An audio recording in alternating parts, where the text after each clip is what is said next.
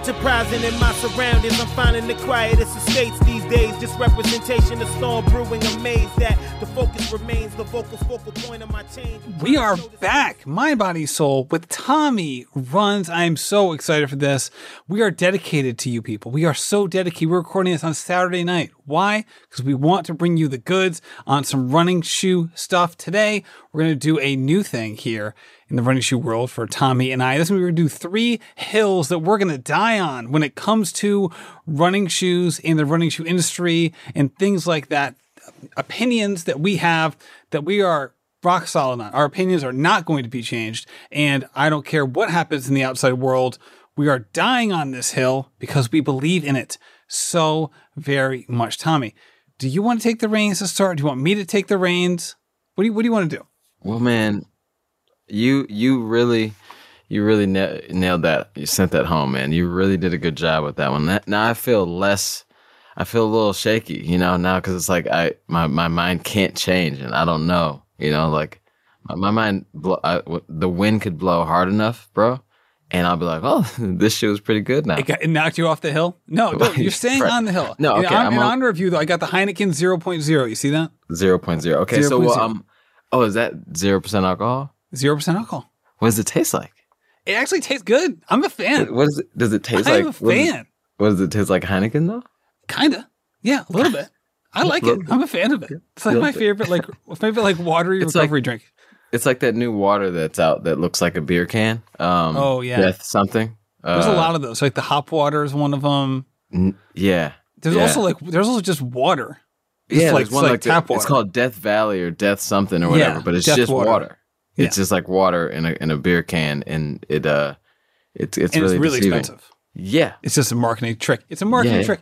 But I'll tell you what. Let me start. I'll start off on something I'm gonna die on. Since we're talking about marketing with water, I'm gonna stick to marketing here in a sense.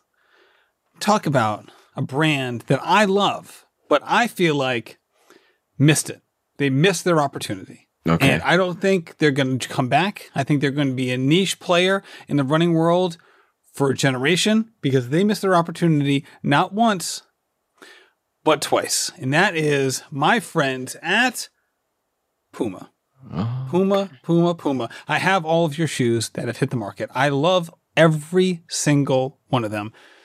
Except for the Liberate. But it's not the worst shoe in the world, but I love all of these shoes. I'm holding up the Puma Deviate Elite, the same shoe that Molly Seidel wore to the Olympic podium. You would think for a brand that was just getting back into running, maybe for the first time really ever, but really truly getting into running, to have that kind of marketing experience. Well, holy cow, their shoe is on the podium, on the feet of one of the most beloved runners in the country. So easy to root for her. People were checking the internet constantly during that race. I want to get my hands on those shoes. These shoes were sold out for 6 months, leading up to, during, and after the Olympics. They had everything they would ever wanted. When they were planning this excursion back into running shoes, they could not in a million years had guessed that things would fall this way for them. That Molly Seidel, who ran in a different shoe in the Olympic trials, picks their shoe to run in the Olympics. A fantastic shoe. A shoe that maybe not as explosive as some other shoes on the market, is I think a direct competitor to the Saucony Endorphin Speed. I think it's a better shoe than the Endorphin Speed in every way, shape, or form, and it's just as versatile. This shoe could have been everywhere. It could have been on the feet of so many people for so many different kind of runs, and nobody could find it because it was not in production. Now you may say, Matt, you'd be too hard on them. It's COVID. It's COVID, man. Supply chain. I don't know what supply chain is, but evidently the supply chain was only affecting Puma because only Puma was having the problem that was like, some brands were having a little bit of supply chain problem. They had almost a year with their signature shoe never on the market. So you'd think, okay, they must have learned from that experience. It must have been very hard for them. I'm a huge Puma fan. I am rooting for them. They learned their lesson, right? Right, Tommie? They had to have learned their lesson. Yeah, I mean, you would think. So here we are. This year, they debut their next generation of Puma carbon plated racers. Another fantastic shoe. People are raving all about it. Elites are wearing it, and occasionally you'll see it in reviews, but this shoe is supposed to be absolutely incredible. Everyone who's worn it that I've talked to loves this shoe. There's a reason. Oh, hold on, let me go grab it. Oh, no, hold on. I can't. Why? Because it's not on the market. I'm talking about the Puma Faster. Their second carbon plated racer has the same problem as their first. It's not on the market. What the hell is going on? It's not there. They dropped it for like a quick second at their store in New York City so that their elites can wear it in competition. Because again, this is the rule now. You can't wear prototype shoes in a lot of these events. You have to wear shoes that at least have a limited release to the wider market. And they took that wording and basically said, that's exactly what we're going to do. Screw everybody who actually likes these shoes. We are going to sell it to nobody. Mm-hmm. For the second time. And I got to be honest with you, Tommie, I don't think you can come back from that. I think that it's hard for these companies to make great shoes. Okay. That is not an easy thing. They made 2 great shoes. They had people clamoring for them. Take my money. Instead, they do the exact opposite. They don't produce nearly enough, if any at all. And now there's a chance that their next carbon plated racer isn't quite as good. Happens all the time. Happens all the time to every shoe company. Okay? We're looking at the Alpha Fly 2 right now, right? Yeah. We saw the World Championships. How many Alpha Fly 2s did you see on the Elites? 0.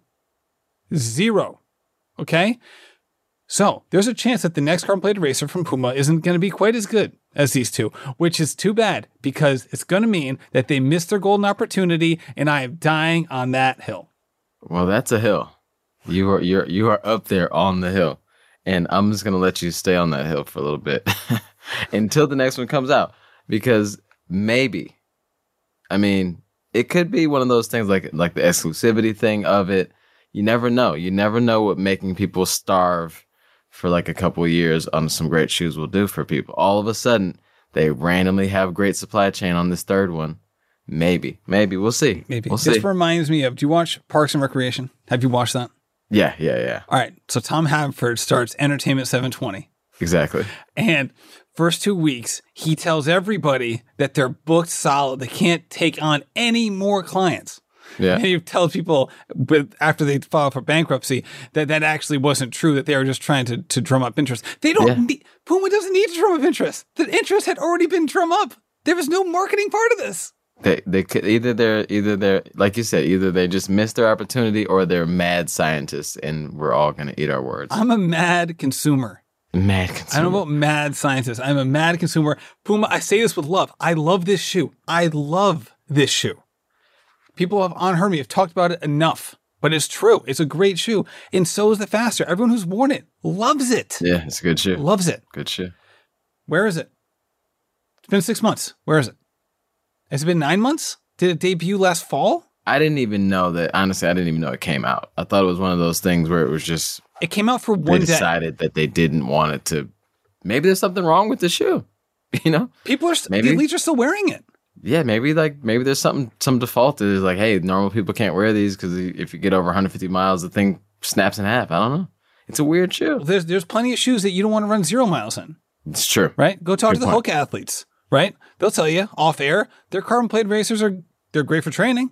They're garbage for racing, right? They'll take a 150-mile shoe any day of the week. That's explosive. Hey man, I know you love your Rocket X. I'm not going to try to paint you in the corner, but I'm just saying the Rocket X is legit. But yeah, I probably wouldn't race in it though. All right, so tell me that hill you're there, and so my next hill is it's early to say this, but I think it's not really a hill to die on because I think if I say I die on this hill, I'm sure a lot of people would be up there dead with me. So this is the low hanging fruit of a dead hill. So I'm gonna go with this shoe that I have in my hand. It's very, very new, and I'm not even really sure if it's not even out yet actually. But I'm gonna tell you that this will be the trainer of the year. of this year. So when it comes out, it's only going to be out for maybe a few months by the end of the year. This will be voted somehow the trainer of the year. And I'm talking about the New Balance Super Comp trainer. That thing is big. It almost doesn't fit on the screen. It's so big. Can you make it a widescreen? So the New Balance Super Comp trainer is their illegal trainer. It's a 47-inch stack. The legal height for a stack is so big, it's literally blocking the microphone. Yeah, I can barely hear you. It's blocking the mic. It's so big. This should be illegal. It is. So it's a trainer that is not the lightest thing in the world, but it has a ton of foam, ton of cushion. It has a carbon fiber plate in them, and it's meant for just miles. Training, saving the legs, extra pop because of the foam mixed with the carbon fiber plate in it, and it's just meant for you to just go out there and feel good, and it does the job. So what I'm telling you, when this comes out, it's going to be, as long as they don't have the problems that Puma had with supply chain, it will be one of the best shoes. It'll be voted the best trainer of this year with only 2 months in the year. The only thing that can possibly compete with this when it comes out will be the Nova Blast 3. When you did that lead up, that's where I thought you were going. I thought you were going Nova Blast 3. No, I don't have that. Yeah. No, next time we down the hill, I'm going to say the same thing about the Nova Blast 3. But this, I'm telling you, like, I ran in this, like, when you first start running in it, the heel is 47-inch stack. So it is a lot of shoe under the foot. And at first it's really awkward, honestly, because you're just not used to that much going on. But after a couple miles, you find where it fits you. And unlike the Nike Invincible that has a lot of foam in it, that was the goal of that. And hats off to them for pushing that envelope and throwing a bunch of foam in a trainer. Good job. But this, New Balance did a good job of making it feel like a running shoe. And then they threw in the carbon plate to make sure it's a little more stable and less just sink to the ground feeling. But this feels like marshmallows with like titanium rods through them or something. And I don't know what that even means. But sounds like you shouldn't eat it. Yeah, we're talking about like roasted marshmallow, the one that gets too burnt, but it's awesome. Like you just don't know where to go with it, so you just sling it against a tree. Anyway. Okay. This is the marshmallow that's burnt, but it's burnt in a good way. Oh yeah, so the titanium plate is that's the rod that you can like. Yeah, that's the rod, but that's the carbon fiber plate. Put the marshmallow plate. on. Yeah, guys, okay. just go with me. All right, Matt. Are you sure that's not like 0.4? So are you dying on the hill of that being an awesome shoe? You're dying on the hill that we should compare more shoes to food. I think that we should die on the hill, compare more shoes to food, and then and I'll start. Can I just lead into my next one if we're gonna do that? Can I ask you a question? Yes. That looks like a really interesting shoe. It also looks like it could break more ankles than Allen Iverson. What is it like to corner in that thing? Cornering? I mean, because it's cornering. I haven't had that issue yet because, I have turned corners in it, but it's not the shoe that you'd be turning a tight corner really fast in just because it's just not what that's meant for me. Mm-hmm. I'm not going to do a tempo in that shoe. Maybe I'll do strides, but straight away, I just wouldn't have the need for it, or I just don't see anybody strapping these on and saying like, oh, I'm going to go bend some corners at a fast speed. Right. But they are stable. They're not weird on the foot. They don't feel like wobbly or, because the base of the shoe, you guys can't see it, but the base of the shoe is pretty solid, just compared to a random other shoe here. The base of the shoe is very, it's wide enough to make sure that you can have some stability there. All right. I like that. So you're just going to go into hill number 2? Yeah. Hill number 2, because we're talking about food, right? All right. We're going to compare our shoes to food. And this shoe, I'm going to die on this hill, happily.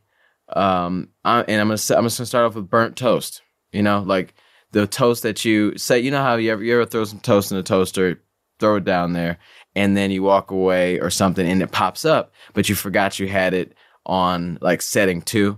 Mm-hmm. So you turn it up a little bit and then you put it back in there, and then you're busy in the morning, you're running around, you forget that you need to take it out, right? And you come back and it's just demolished. You smell smoke, you got the towel and you're waving it off, all that nonsense. The smoke alarm goes off, you got to open the windows, turn the fan on. That smoke. I'm not talking about like the burnt toast that you can salvage. I'm talking about the one you got to throw away. Even the dog doesn't want it, right? Okay. I'm going to say that. The lead up is wild. I'm I going to have say that. no idea. I had a guess last time. I have no idea where we're going this time. I'm going to say that about the Saucony Endorphin Pro 2. You want to throw it in the trash can? Or you want to feed it the dog? I tried my Yorkie said no. My Australian Shepherd kind of like gave it a nudge or a couple, but like she's just kind of wild though, so she doesn't know any better. But yeah, the Saucony Endorphin Pro, I think was a huge miss for me. And I would die on that hill, and I think that because I love the Saucony Endorphin Speed too.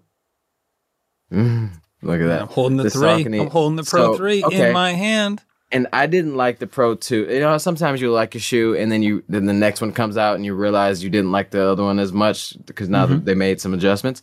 I didn't like the Pro 2 before Pro 3 came out.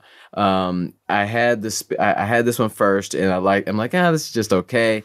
Because to me, when I put on a shoe with a carbon fiber plate in it and it's supposed to be the pros racing shoe, like the problem with Hoka, is I put on a shoe. I don't want to feel like I'm just running in a normal shoe. I want to feel like there's some, there's something to these things. Like, this is the second iteration of this shoe. And, Nike Vaporfly's been out for a year and a half at this point when this shoe came out, or more even, because it's the second. And it's like 2.5. 2.5 years. Alpha Fly was out when this came out. It's like, where were you guys going with this shoe to have it just look like all the rest of the shoes you got? And to have this shoe, to me, not as bouncy and poppy, like, maybe not poppy, but not as bouncy and super shoe feel as like the Speed 2. Because the Speed 2, you could throw on for the training run, like a workout, and really feel the shoe helping you do your thing. For me, this shoe was just not it. And I may be crazy because I know some people like this, but I'm dying on this hill. This is with the burnt toast. Don't waste your butter. No, waste your butter. I love it. I love that. We need to do a full shoe as food. Yeah, we need to do a shoe as food, but then we have to do that one with video version. I'm just gonna say right now, Prime X is Angel Food Cake. Angel Food Cake, okay. Just a big slab of Angel Food Cake with the crappy Cellar Mesh upper on top of it. Cellar Mesh. Why would they give a special name to such a bad upper? It's like, stop trying to market it. It's bad. The upper's bad. It's bad. I don't even. I mean, it's just like the Adios Pro 2. It's like the upper's it's not good. Yeah. It's like enough. It's enough. Barely. Is enough. Barely enough.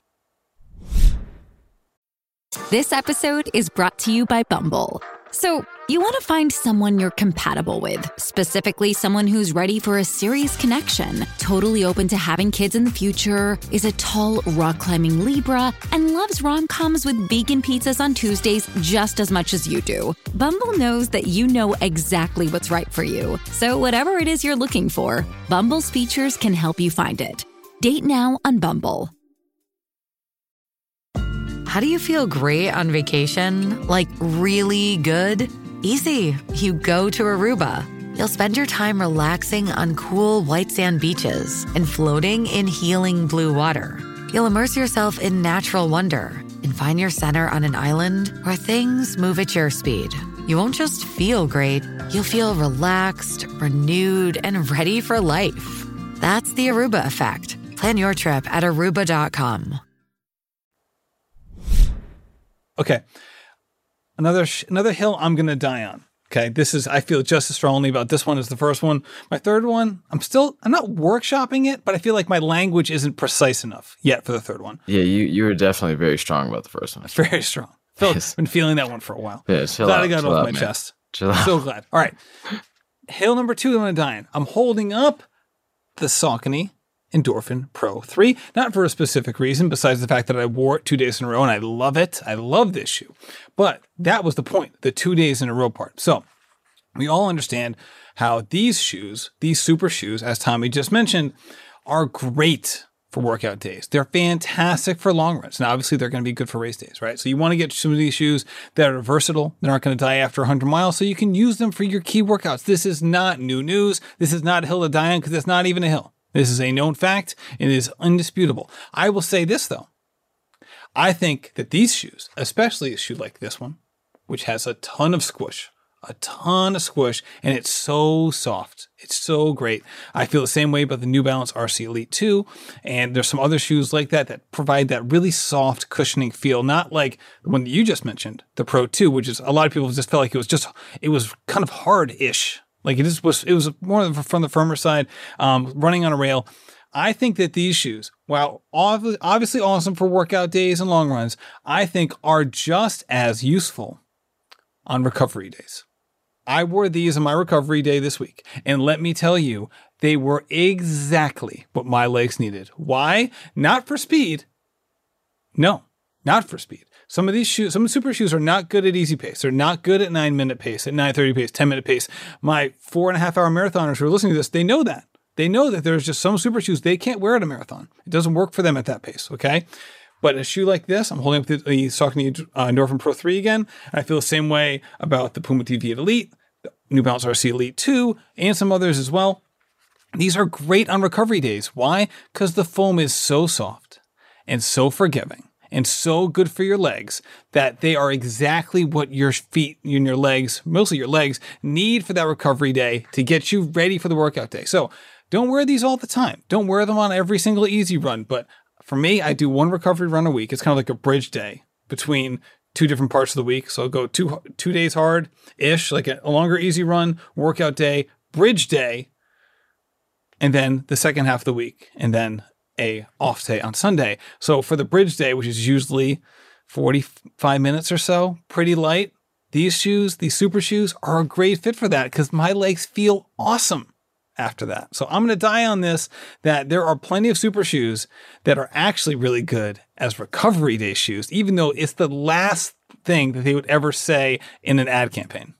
So that your hill is that shoe is good for recovery, or that just in general some shoes are? In general, the softer super shoes are excellent recovery day shoes. Yeah, well, I think that there's more to that because the Alpha Flies are pretty soft. Mm-hmm. The Vapor Flies are pretty soft, but neither one of those are, for me, I just can't get with it on a recovery day. Maybe easy I've never day. worn the Alpha Fly. Yeah. But I think the Vaporfly, I agree, because the Vaporfly is not a comfortable shoe. Yeah. So when you wear the Vaporfly, you know it's on your foot on every foot strike. Right. It is meant for racing. I wore the Saucony Endorphin Pro 3 today. I forgot I was wearing it half the time. Mm-hmm. It just disappears on your foot, and that's the kind of experience I'm talking about. So I'll hold up this shoe. I'm going to talk about Asics in a little bit. The Asics Metaspeed Sky. This shoe is not a good recovery day shoe for me. No, way too firm. The carbon plate is too firm, and the foam is too firm. Okay, but again, the foams that are a little bit that had the low durometer scale, the 31s to 36, again, like the Saucony Endorphin Pro 3, like the Puma TV8 Elite, they cushion those legs, they baby those legs, and they end up being really good recovery day shoes.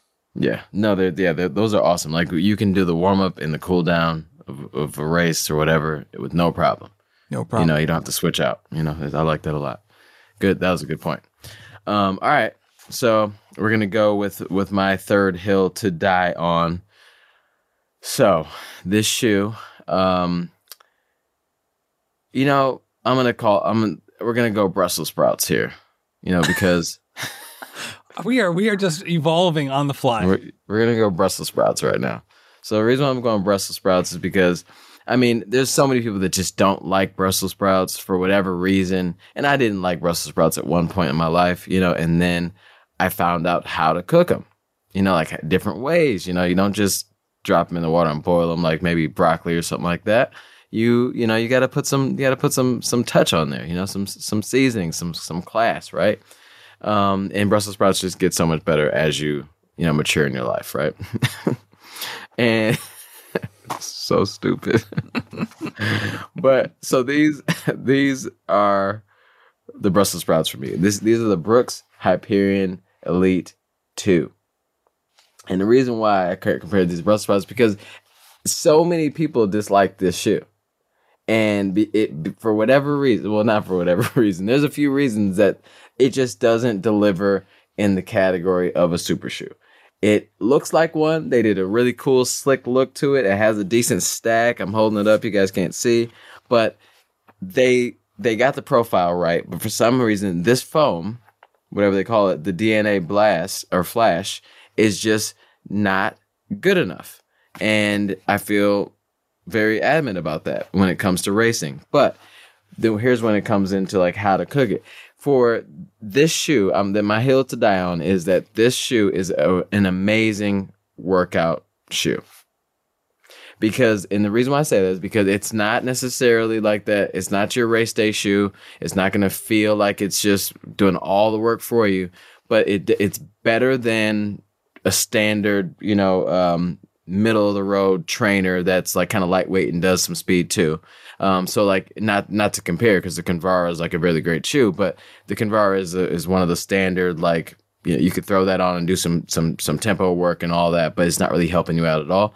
These have the carbon fiber plate in it, a little higher stack, so it does save your legs, and that's really the point of, not really the point, but that's one of the huge points of having this high stack and all this foam, is to help save your legs so you don't get so tired during the workout, but then also so after the workout you don't have to recover so much, and you don't feel so banged up because of those miles and that work. And these do a really great job of that. When it comes to a testing thing, these have like no benefit at all, apparently. Like, I guess somebody tested them, and there's like, this is one of the lowest scoring energy return carbon plated shoes, but it's better than a typical shoe. And we should say that's when they do those scoring, that's the median score. So there's certain people that it works great for. Yeah, a median score. Right. Okay, yeah. Right. So yeah, isn't that a really good shoe for people who have stability needs as well, but who are looking for a fast shoe? I don't know. I've heard that the wider platform helps people with stability. Yeah, it has a pretty, it's not crazy. It's not like a crazy wide platform, but I think, maybe Brooks has a better fit for like a different foot as well too, because it's maybe narrow in the midfoot area, but down the toe box is huge. Like, so you have like plenty of room to move around there. But yeah, if you have these and you thought you didn't like them, pull them out, give them another shot. Maybe put some vegan bacon with it a little bit, saute it, and get into that workout. Olive oil on it. Yeah. Don't just boil them. That's weird. Yeah, you don't just take your Brussels sprouts, leave them in a little resealable bag. They sell them and just put them in the microwave. Yeah, toss them in the microwave and see if they just steam themselves. And yeah, take your Brooks out of the microwave and put them in the oven. Yeah, put those things in the oven. Season it a little bit, or a stovetop. But if just as a real side note, I'm sorry, Matt, I'm going rogue here. Did the D'Amato's not feed you in Richmond? I know you were just with the D'Amato's. You've been talking food all the time. Did they not feed you? They fed. We ate good, and then I saw an amazing feat after dinner as well. I can't wait to talk about that. All right, we'll wait on that. That was great. But just really quick, I just wanted to I have to say this. So if there's anybody listening to this, that you own or have a bag of broccoli, of Brussels sprouts in your freezer or something, and you're planning on taking it out one day soon and putting it in the microwave, just don't do it. Just don't. Yeah, I'm judging you from afar. You just can't do that. Yeah, and really close too if you're listening on your headphones. Your just ears right into your brain. I don't even have to. Yeah, I'll whisper. Don't do it. Right. Well, we are doing vegan corner later. Yeah, so I'm hungry, actually. We're meshing this whole thing. All right. Hill number 3 for me. Okay, so this isn't brand specific, but we're seeing a lot of evolution, especially in carbon plated racers, super shoes, all this stuff. And what we're seeing is all these different kinds of shoes and all these different kinds of stacks and stuff like that, right? You see, especially drops, right? You see drops you see Brooks with the Ghost will have a drop of 12. You'll see Ultra with the drop of 0. You see Hoka with the drop of 5 a lot of cases. Saucony is usually around 8. They are, but I was actually meaning ASICS was usually around 8, so on and so forth. And there needs to be a way, and I know we can do it because you've reviewed a lot of shoes. I've reviewed a lot of shoes, and some of these videos never seen the light of day, but I talk about shoes all the time with people. The fact of the matter is, a lot of these shoes have very specific use cases, not just in terms of the kinds of runs that they are good for, but the kinds of runners they are good for. And ASICS was so close to nailing this. So close. They have the ASICS Metaspeed Sky, the ASICS Metaspeed Edge, and they instead of just simplifying it for the people, at taking the bull by horns on this topic. They say, okay, the sky is going to be for the stride runners, and the edge is going to be for the cadence runners. And the stride runners, they have a longer stride when they run faster, and the cadence runners, they just have a quicker cadence when they run faster. You're like, listen, fools, everybody has a quicker stride and cadence when they run faster. Everyone goes up in both. Okay, and they show you this little chart with the lines that almost look parallel, but not really. They're like, look at this chart. This kind of explains everything. You're like, that doesn't explain anything. Nothing. Explains nothing. Okay. Here is the fact of the matter. We need to start, and maybe me and you will start this, and maybe the running shoe companies will come along for the ride later on. Just tell us, this shoe is good for a 4-foot striker. This shoe is made for a heel striker. This shoe we think is balanced for everybody. Just say it. Okay. Asics, you were so close. You had it. You had the two shoes, one made for a heel striker, one made for a 4-foot striker. And instead of just saying it, you came up with these two terms that ultimately didn't mean anything, made people super confused, and they didn't know which one to buy, so they might not have bought either. And you were so freaking close. So I'm going to say this again for some other shoes. Nike, Vomero 16, an unbelievable heel striking shoe, an absolutely horrible 4-foot striking shoe. Just say, this is a great heel striking shoe. There's plenty of heel strikers out there. You're not going to alienate anybody. No one bought the Vomero 16 anyway. Who are you going to hurt? Right? It's not going to hurt your marketing. You're actually going to help your marketing. You're niching down, right? These other shoes, they're like, all right, I have a heel drop of 5. And I have a stack of 27 in the 4-foot. Great. That sounds like a really good 4-foot running shoe, or maybe mid-foot 4-foot. Just say it. Instead of these wild guesses that us, the public, have to make, especially now that so many of us are buying shoes online. We can't try these things on, and it's absolutely ridiculous. If you have a shoe that you know is better for a certain kind of runner in terms of how they land, just say it. It helps us. It helps you. There's absolutely no reason not to identify this in the process and just say it. Just say it. Just say it, man. Don't just do it. Just say it. Just say it. That's right. So this is one of the things that drives me nuts, as you can tell, because there's just certain shoes that are just, we've talked about the Invincible a million times. I'll say it again. That shoe is garbage for mid-foot 4-foot strikers. It's just garbage. And I know plenty of heel strikers. They love it. Great. Say it. You test the shoes out. You know who it's good for? Just put it out there. Drives me nuts, man. Yeah. Drives me nuts. Just. I also think it would be better for business. This is the part that I don't understand. I think it would help them, right? It's not even like, post Born to Run, no one wanted to say they were a heel striker because it was like this stigma attached to it. Now that's dissipated, right? No one's running around barefoot shoes, okay? People just run how they run, fine, okay? The stigma's gone. If you make shoes for heel strikers, make shoes for 4-foot strikers, make shoes that are maybe balanced for both, like say the Saucony Ride 15. I think that's a great shoe for basically no matter how people land. Okay? Mm-hmm. Say it. Hey, this is balanced. We think it works for everybody. Okay? But don't say that for every shoe, especially if it's not true. And if you have something that you feel like could market very well for a specific type of runner, what is stopping you from saying that? I think they just don't like they don't like to feel like, because they're still in the world of heel striking is not all that great, But listen, if you have a shoe that has a heel drop of 10 to 12, what are we talking about here? Right? I mean, those can be very difficult to run as a mid-foot 4-foot striker because all of a sudden you have to like tip your toes down in order to kind of bite the ground with them. In certain cases, and it just seems like a waste of time and energy. And just to pretend like these shoes are all going to be made equally for no matter how you land. But then they say like when they have those big drops, they'll say that they're trying. It's like meant to get the heel striker up on their mid to 4-foot because it's pushing you forward.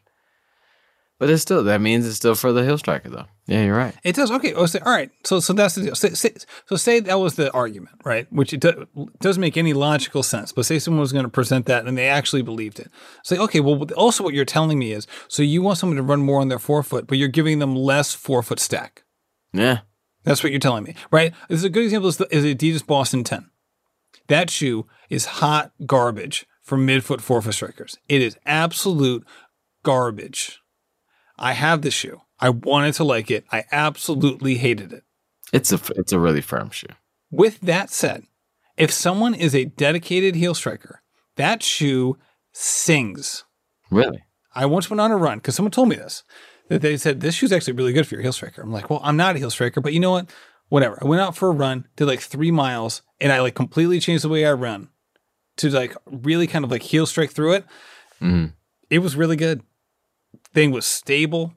It was rolling through.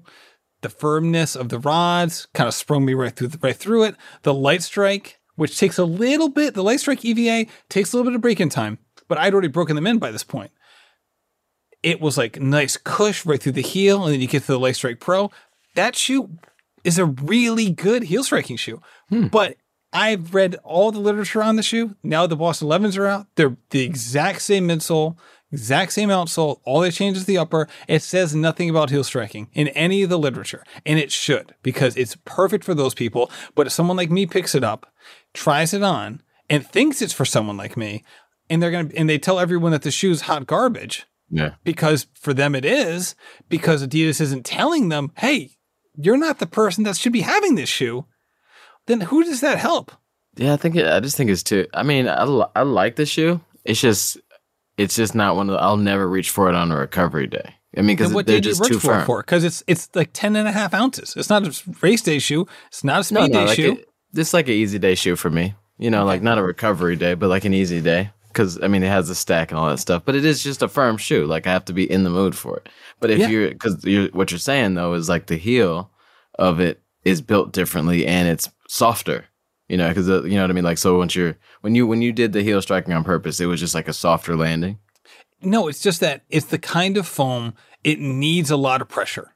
Okay, and you're not doing a lot of... Right. So as someone who was mid-foot, forefoot striking, I wasn't putting the pressure on it. In those places for it to give. So it was just landing flat, like bang, firm, bang, bang.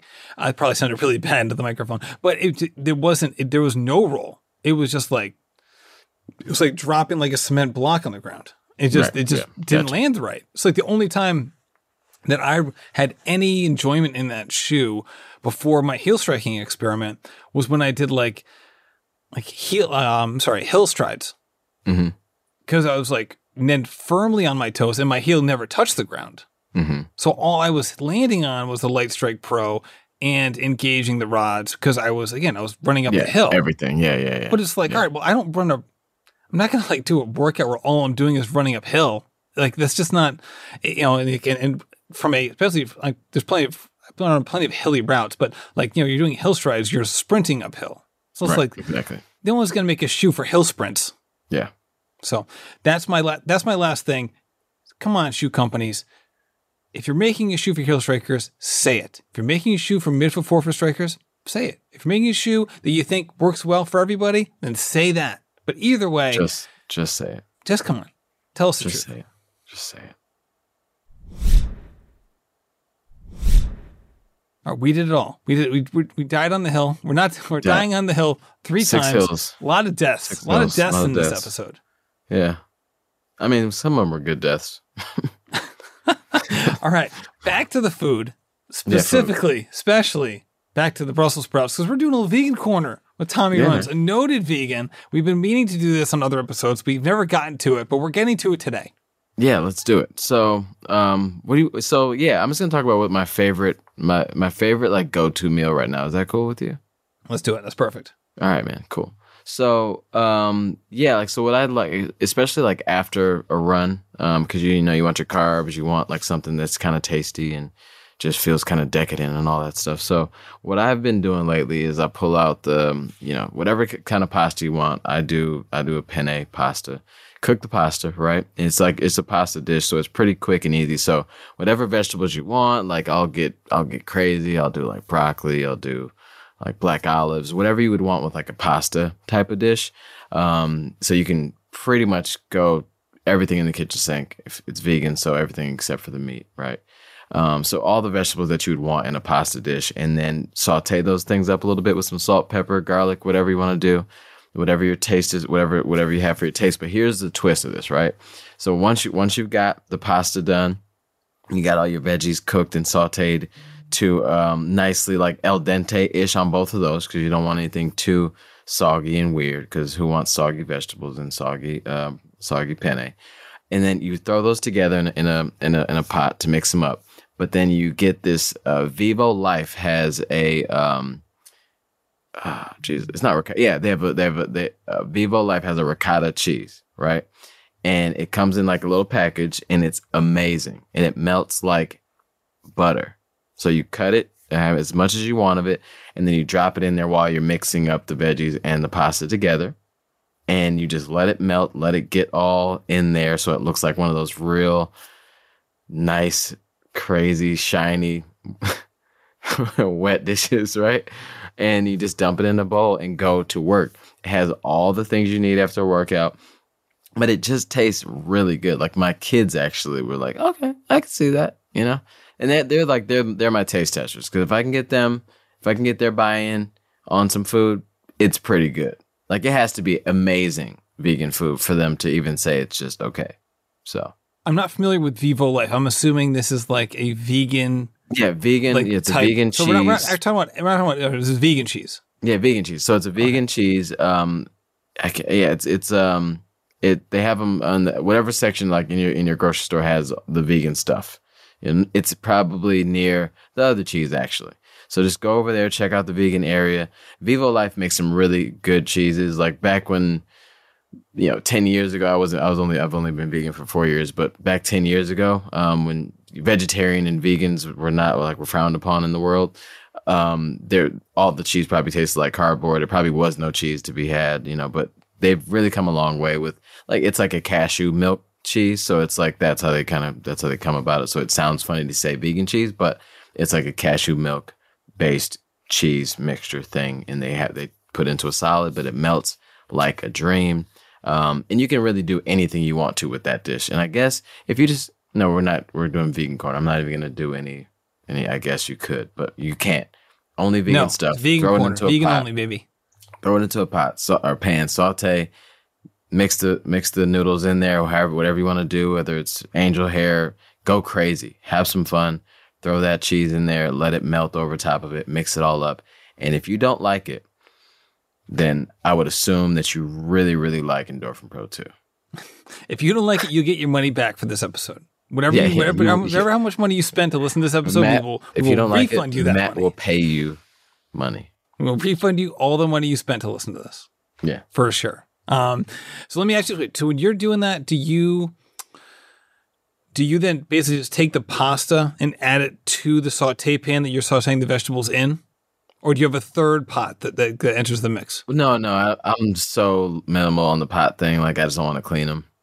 So either it depends on which one I went too crazy on. Like sometimes I'll go too crazy with the vegetables, and then I'll have to put that in the pot where after you drain the noodles, obviously drain the pasta.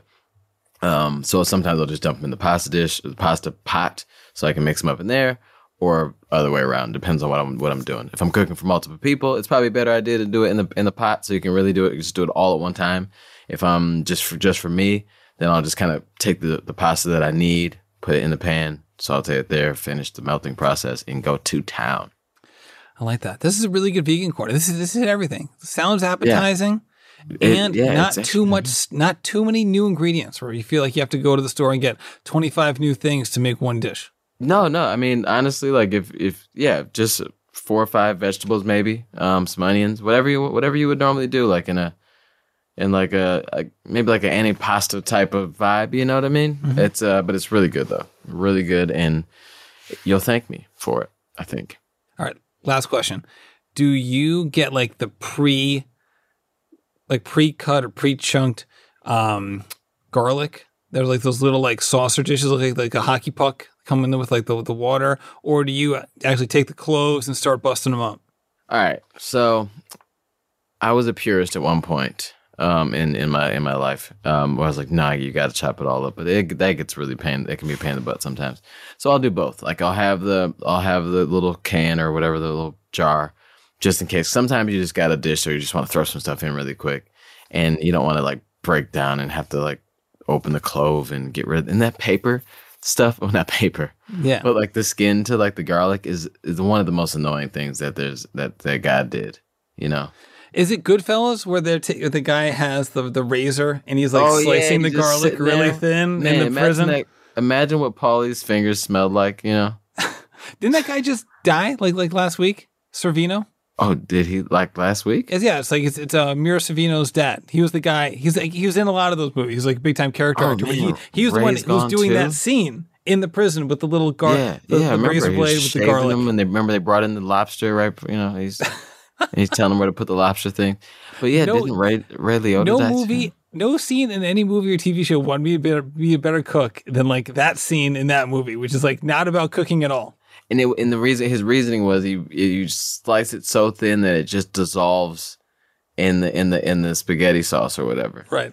And I'm still questioning that though. Like that's movie magic because that thing isn't melting. Right. I think they're just trying to figure out like how can we show that these guys they're allowed to not only do whatever they want, but also they're allowed to have like razor blades in jail, which is 100% not allowed. I didn't even think about that. Yeah.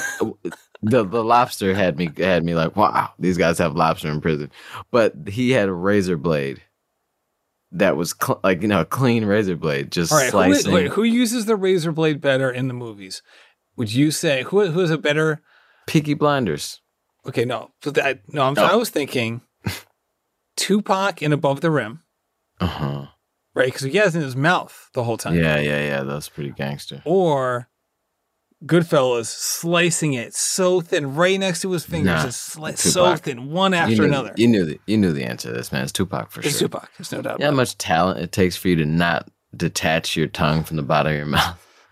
Doing that, like I've seen people do that. Ball without a ball. I've seen people do that before. The razor in the mouth thing.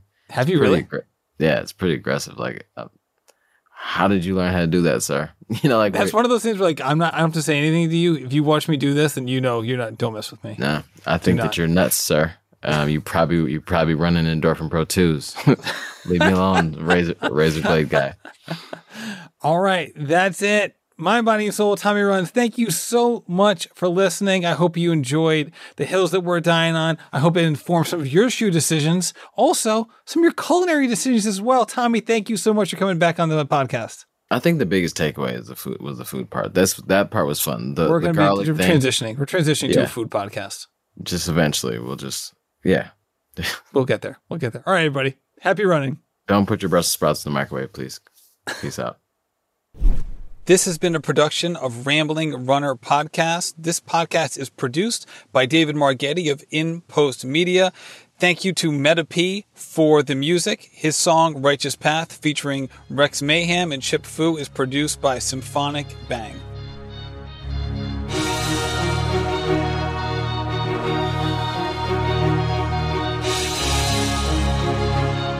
Yeah. Enterprising in my surroundings, I'm finding the quietest estates these days. Just representation of storm brewing, amazed that the focus remains the focal point of my change. I'm trying to show this industry I got